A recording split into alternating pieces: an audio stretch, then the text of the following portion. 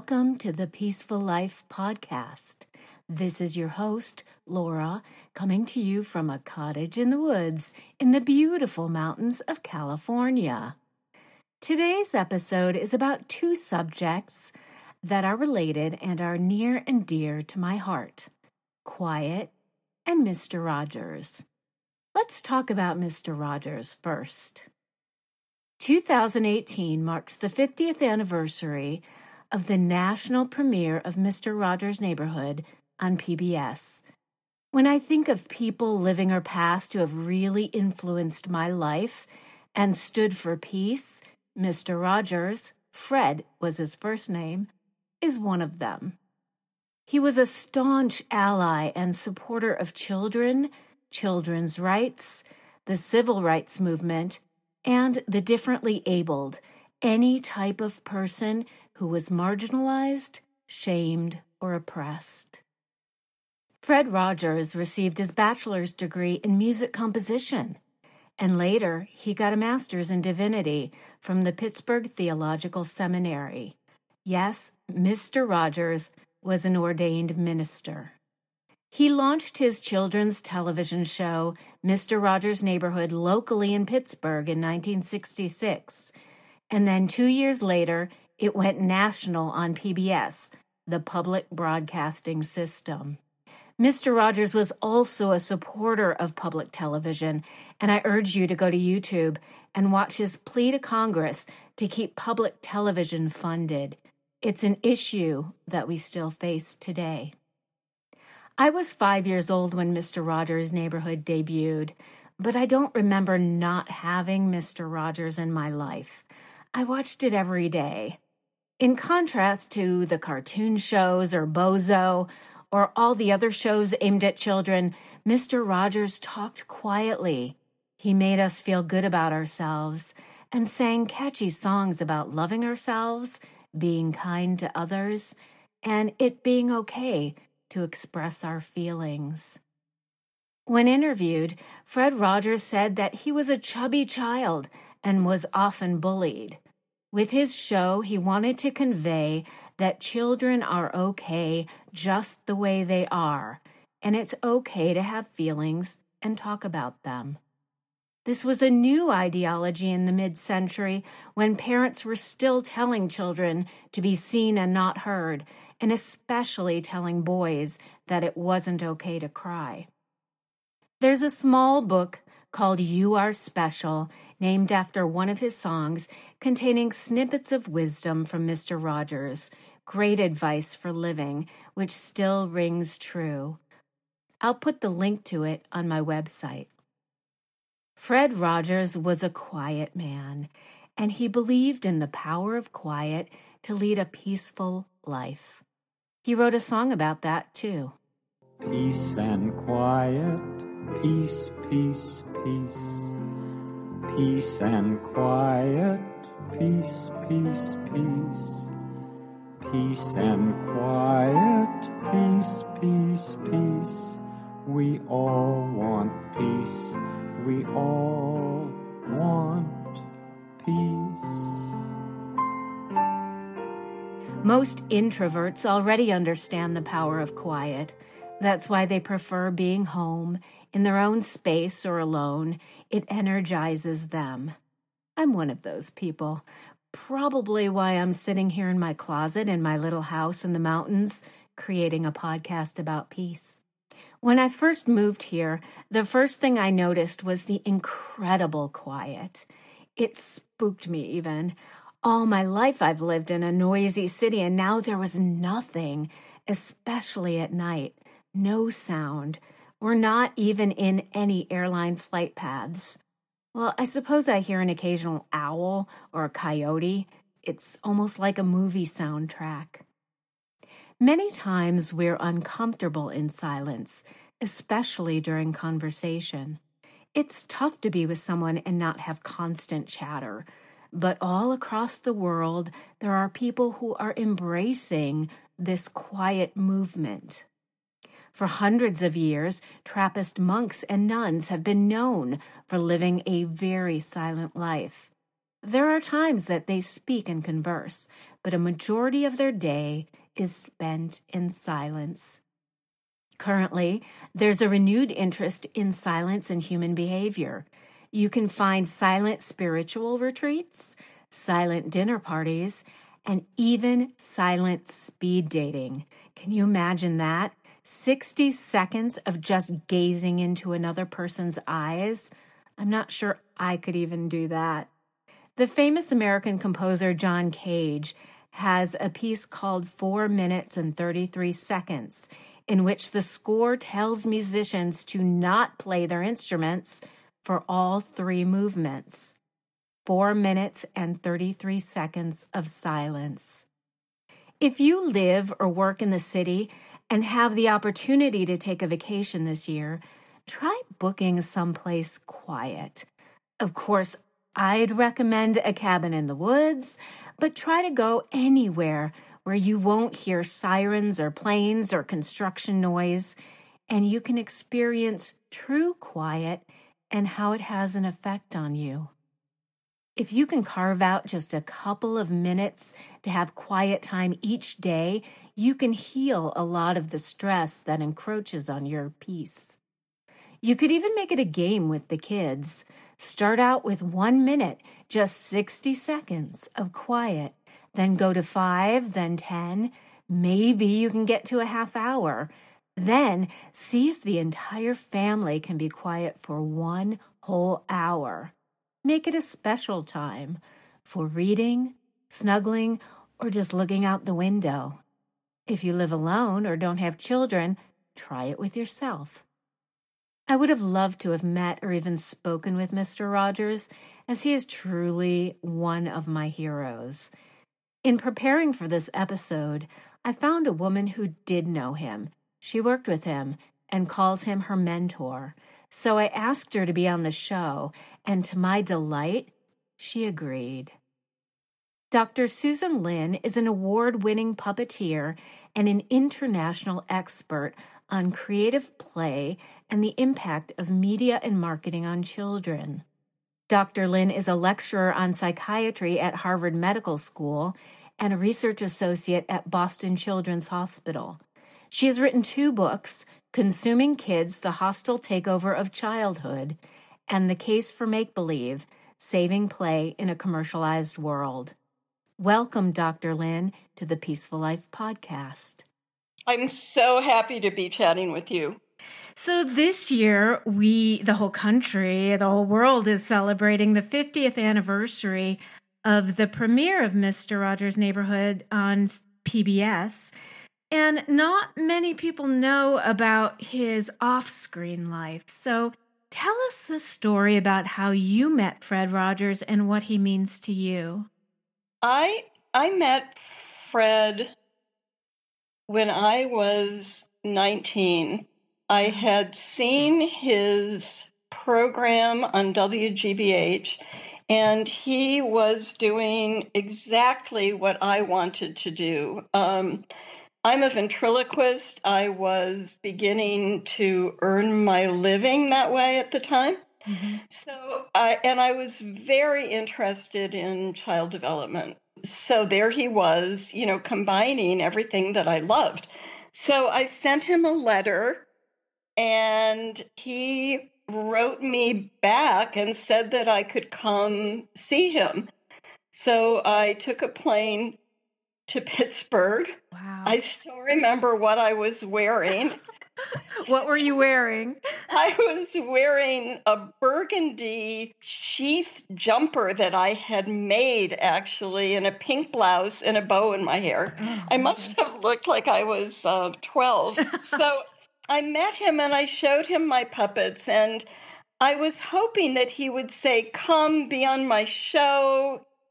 And he didn't. Mm-hmm. He was wonderful to me, but he didn't say, "Come be on my show." And so that was kind of disappointing, but he was very encouraging, and we stayed in touch for, the next year, writing letters occasionally. And then suddenly there was a letter in the mail from the producer of the show asking me to come down and be on the show.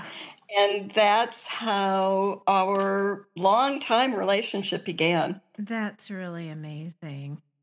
So what was it like working on the show? What was the set like? Is he as peaceful as he seems to be on air? Fred Rogers was a human being. I mean, he wasn't a perfect person. He had feelings, but pretty much what you saw in the show was what you got. There was no phoniness about him. That, he really passionately cared about children. He cared about the topics that he was raising. And when I was writing my book, The Case for Make-Believe, I went back and looked at a lot of his shows. And really, that show was probably the most radical children's television show that's ever been on the air in the United States. Right. I know that sounds funny because it was couched in a sort of 1950s look. And, he went on the air in the 60s and things were really exploding around the country. And he did shows on hunger. He did shows on war. He did shows on conservation. And equality, too. I think I just read that it was the first kids' television show that had a Black character. Right. Wow. Yes. I remember there was one where he and officer, I can't remember his last name right now, but who's a Black opera singer, where they were soaking their feet together. Right. And, later, actually, many years later, I went on to create and work with his production company to do a whole series on racism for first to third graders, a video series, designed to help kids and teachers talk about racism and prejudice and diversity. It was called Different and the Same. One thing I learned from reading about Fred and some of his writings is that one of his major philosophies was go simple and go deep. Is that something that you've taken to heart? And what does that mean to you? I think that we live in a culture that certainly began with the advent of television to skate over things, to be facile, to be quick. And I think it's really critical for children that they have the opportunity to experience conversations and depth. I mean, children have the capacity to feel deeply. Now, Fred Rogers passed in 2003, and although the internet had been around and publicly accessible for 7 or 8 years by then, but that was still pre-Facebook, Twitter, Instagram, and phone apps. What do you think his recommendations would be for kids in social media, or what are yours? Obviously, I can't speak for Fred, but I know that he valued two things. He valued many things, but two of the things he valued were silence and creative play. And that leads me to think that he would actually be horrified by what's happening in children's media today. The amount of time that kids spend with media, even very young children, is escalating. There's a lot of noise in children's lives. And I think that was problematic for him then even, and I think that it would be problematic, even more problematic today. Yeah, he was a big proponent of peace and quiet, and quiet time leading to peace. And also, children need quiet in order to create. And in order to play creatively, they need silence. They need a chance to be able to differentiate themselves from all the chatter and the glitz around them. Of course, adults need peace also and quiet. Now, talking about the media, you served as founding director of the Campaign for a Commercial-Free Childhood for 15 years. That's amazing. And kids are just inundated with advertising messages now, from television to internet to even apps on their phone. And I read an article you wrote in Huffington Post about, I couldn't believe this, a co-branded relationship between Lego and Shell Oil. Why does a child need to learn about Shell Oil? What is happening there? Well, I mean, from my perspective, there's no reason why a child needs to know about Shell Oil. But from Shell Oil's perspective, the purpose of that was to brand kids early, to develop the brass ring of marketing, which is lifetime brand loyalty. And in fact, there are studies showing that the brands that we are attached to in childhood can often be the brands that we are attached to as adults. So that has justified all sorts of partnerships where companies that make things for adults are marketing to children. I mean, children are a once and future consumer group. I think that it's imperative that we carve out commercial-free, screen-free, technology-free time and space for children so that they can have the experience of generating their own play and their own thoughts, and so they can act instead of just reacting. But there's another issue as well, and that is that the fundamental message of marketing is that the things we buy will make us happy. I actually went over that in my very first episode, and that was on decluttering. And I had a little segment on decluttering your children's room and how I've walked into friends' homes where there was just toys all over the place. And I couldn't believe it. And you have to teach your children to be responsible consumers, and you can teach it to them young. But you're right, that's not what brings you peace. That might placate you for 1 or 2 days, but then the novelty wears off and you're going to want something else. The primary way that we can encourage children to consume less, or to raise children for whom consumption isn't a primary need, is to ensure that they have experiences that are joyful and meaningful without stuff. We can recognize the importance of having time away from bombardment by our devices, and, to ensure that kids do have time outside or in parks or in playgrounds, at least, where they're not hooked up to some device. Okay, last but not least, how would you define a peaceful life? I think that knowing yourself and really knowing who you are, your strengths, your weaknesses, and having a handle on that is a step toward inner peace. I think that that's a way that we can meet the slings and arrows that life throws us.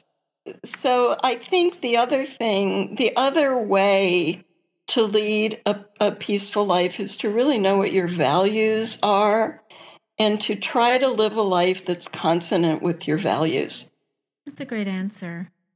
Thank you, Dr. Lynn, for joining us. It's been such a pleasure speaking with you, and I really appreciate you sharing your time with us. Well, I've enjoyed talking with you, Laura, so thanks for asking me. For more information and references that we made in this episode, please visit the website, thepeaceful.life. For feedback on this or any other episode, feel free to email me, laura@thepeaceful.life. And don't forget to subscribe on Apple Podcasts, SoundCloud, or anywhere that you get your podcasts. We appreciate you joining us. You are a spectacular human being. Have a great week.